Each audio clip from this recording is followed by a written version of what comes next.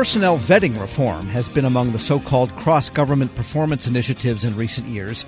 The reforms are still in motion, but they're already paying off in one area: how much it costs agencies for security clearance investigations. Federal News Network's Justin Doubleday joins me with the latest.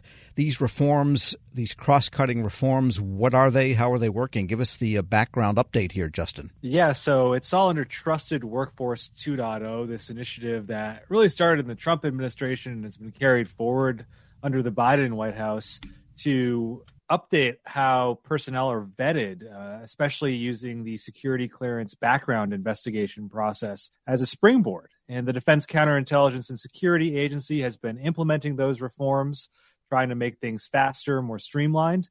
They just announced their background investigation product rates for fiscal 2024. And for the third year in a row, costs are going down. For fiscal 24, it'll be 18% less than it is for this current year for background investigations across the different tiers of investigations that DCSA provides. And a lot of that is chalked up to continuous vetting, which has replaced periodic reinvestigations using kind of automated data pulls and automated records checks. So that's where they're seeing a lot of the costs going down. It's hard to prove a negative that something did not happen, but do they know how well continuous vetting is actually working? It's still pretty new. Yeah, there's 4.5 million people in continuous vetting now. That's the national security workforce, so military personnel, DoD civilians, and contractors. And they're all under that system. They have been for about a year. Bill Lietzau, the director of DCSA, spoke at an event hosted by the Intelligence and National Security Alliance yesterday, and he talked about how continuous vetting is working so far. The benefit that we get from that is that we're finding concerning behaviors or activities or indicia of reliability much sooner than if we were doing it every 5 year or every 10 year. We've done some number crunching, and we're finding things for a top secret about 2 years before we would normally find it, for a secret about 7 years before. Last year alone, we referred over 2,000 cases to law enforcement or to some insider threat hub beyond just suspending eligibility for clearance. So we found things that needed to be criminally prosecuted because of continuous vetting. Well, we know INSA's not in the sound business. And what are the latest numbers on the time it takes to process a background investigation? Because that was always the big problem. Yeah, even with the move to continuous vetting, agencies still need to do the background investigations on the front end when someone comes into being employed by the federal government or by contractors. In the fourth quarter of fiscal 2022, the latest numbers we have, it took an average of 76 days to get through a case where someone was applying for a secret level security clearance. And then for top secret cases, it took an average of 127 days during that same time period. It sounds like a long time, but obviously those numbers are way down from the peak of the background investigations backlog a few years ago. Then it was taking more than 400 days on average to get through top secret clearance cases and more than 200 days for secret. So those numbers have gone way down. And by the way, this applies to people applying for contractor clearance also? That's right. Those numbers are pulled from the fastest 90% of cases across both agencies and contractors. So there's some outliers that are included in there, but it's the fastest 90%. And DCSA says it's using big data analytics, that's a word that's been around a few years too, to improve background investigations. What did they mean by that? This is the question that Lietzau got during the INSA event, and he had an interesting answer. DCSA is piloting some tools that could help it look back across all of its data from its history of cases that it's investigated and adjudicated to determine why certain cases turned out one way, so maybe they can be more predictive in the future. Here's Lietzau again. We have ways of using big data analytics to look at all the adjudications we did over a period of time and which ones came out a certain way and what were the things that we might be able to identify as a good indicator that this one deserves more scrutiny than others in ways we wouldn't have known before. We've got test programs that have looked at that. We've been testing different products out there to see their ability to pull data that might be useful. We're still in the kind of investigation stage of how we can best use those tools. Again, that's Bill Lietzau of DCSA. And Justin, there are some proposed changes to the SF-86. That's not a fighter jet of yesteryear, but a form for clearance. And there's a new proposed personnel vetting questionnaire. Did he address that question about reforming that horrible form that everybody hates, SF-86? Yeah, those reforms are already happening. The Office of Personnel Management published a new proposed personnel vetting questionnaire in November in the Federal Register. It's now reviewing the comments it received on that, but that new one essentially consolidates several different forms, including the SF-86, into one questionnaire. It also cleans up some of the language. It makes a number of different changes. One of the big ones is around the questions it asks on mental health. They've already been changing that in the current SF-86 a bit, but this latest proposal really hones in on things that need treatment or potential hospitalization. They don't want to rule out people or have people rule themselves out just because they went to see a therapist for anxiety, essentially. Bill Lietzau talked a little bit about that as well. DCSA is not in charge of the policy, but it does run the investigations. Here's what he said. What is clear is getting mental health assistance will always be encouraged. The last thing we're going to do is put a set of questions in there that if you reveal that you're getting mental health assistance from a professional, that can somehow hurt you in your ability to clearance. That is what we're going to make sure doesn't happen. It already doesn't happen. That's not an area of concern, but it's an area where there's misinformation out there. So there will be a lot of scrutiny put on the questions that are related to mental health to make sure that we get the right answers that are talking about relevant items and not going off into some kind of a fishing expedition for if the person ever had mental health problems. And that's Bill Lietzau, director of DCSA. All right. It sounds to me then, Justin, to summarize all this, they've got their process down. It's a matter of refining it and just chipping away at the efficacy of it and getting it cheaper and faster, but no fundamental change then is further needed? I think what they're doing is they've got their goals in mind, and now they're putting the policy into place along a number of different lines. You see Trusted Workforce 2.0 updates that come out of the Performance Accountability Council from the White House, and there's just a list of dozens of policy actions that have happened, are happening, or still need to happen to change this whole vetting process across government. Federal News Network's Justin Doubleday. Thanks so much. Thanks, Tom. And be sure to check out his story at federalnewsnetwork.com.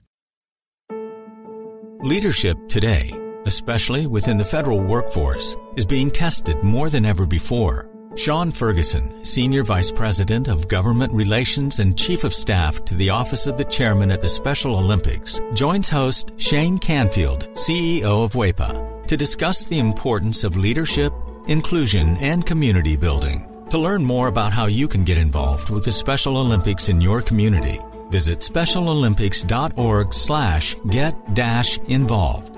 Hello, and welcome to the Lessons in Leadership podcast. What are some of the biggest lessons that you've learned working with that community? Shane, it's almost immeasurable. The things I've learned since I've been with Special Olympics.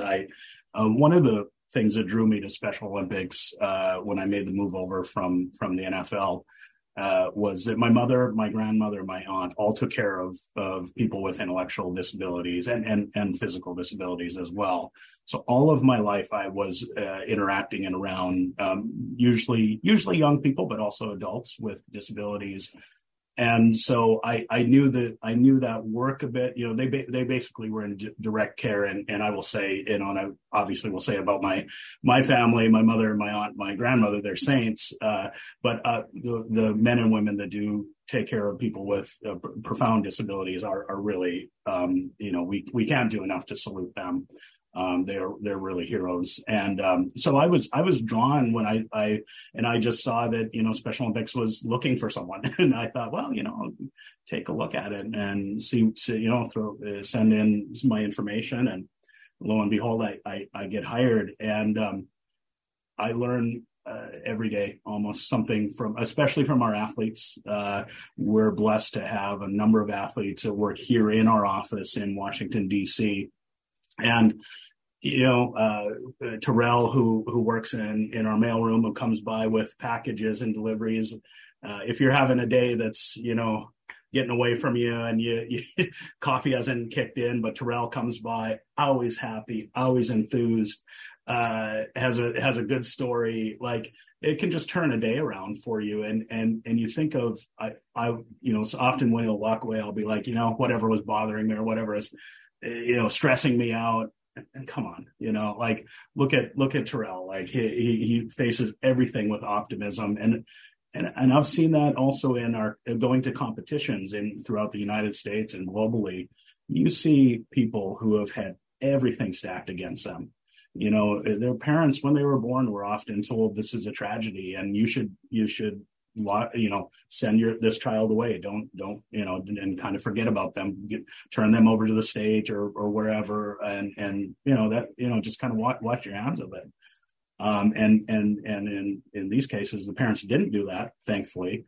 But they've still faced enormous challenges, but you see them out competing on the basketball courts or the football fields or swimming and besting their times from their last competition. And they're so committed and just keep fighting through all the obstacles that they've had in front of them that are not just on the sports field, but also in growing up and finding education and finding groups to be part of and trying to find jobs. And I've seen so much perseverance and grit from the athletes of Special Olympics that Tim Shriver, my boss, the chairman, says all the time, and I couldn't agree with him more, we get more than we give. Working with Special Olympics, and thank you for your very kind words about the work I do and we do, but we're the lucky ones. Those of us that work here are the lucky ones, because I said to someone the other day, the things that I've been able to see and experience with athletes, you just don't get to do that anywhere. It's so unique and it's so joyful and I mean, we work hard and we're up against the things that nonprofits are up against and the issues of the day. But man, you see it and the inclusion and at Special Olympics, no one's excluded. No one's excluded. Everyone is equal at Special Olympics. In a country that's quite divided on so many lines, politically and socially, economically, race and sexual orientation and whatnot. But you go to Special Olympics and everyone's involved, everyone's welcome, everyone's equal. And I've learned that it's a model for our country and for our world. I just think that if people were involved in Special Olympics and experience the power of Special Olympics for themselves, I can't imagine that wouldn't help our country and help our world to experience that true inclusion and acceptance of difference. How can listeners get involved in Special Olympics? Ways to get involved, tons of ways. So volunteers, obviously, coaches, officials, and the thing that Tim Shriver has done and really pushed in the years that he's been chairman is the unified sports model that I mentioned earlier, where people, and it doesn't have to be, it's not just school age. It's we say 9 to 99 or year old folks that play on teams, bowl together, golf together, play soccer, basketball together. People with and without intellectual disabilities competing on teams together. And that is, I think when you go back to the founding of our organization, what Mrs. Shriver was trying to do was to create inclusion opportunities for people with intellectual disabilities. And you see it at these unified sports events where people with and without are playing together. We still have traditional teams where it's all people with intellectual disabilities competing with other teams, all intellectual disabilities. But this model of inclusive sports and inclusive leadership programs and whatnot, I think is truly revolutionizing and changing the way people see others with intellectual disabilities. That's just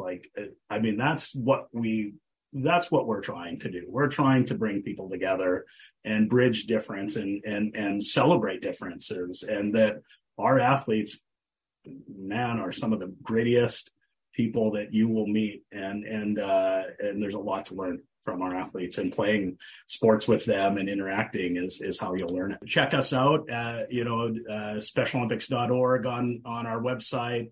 That will link you to your local program. You can follow through the clicks of how to get involved and what's closest to you. You'll enjoy it. I can promise you that.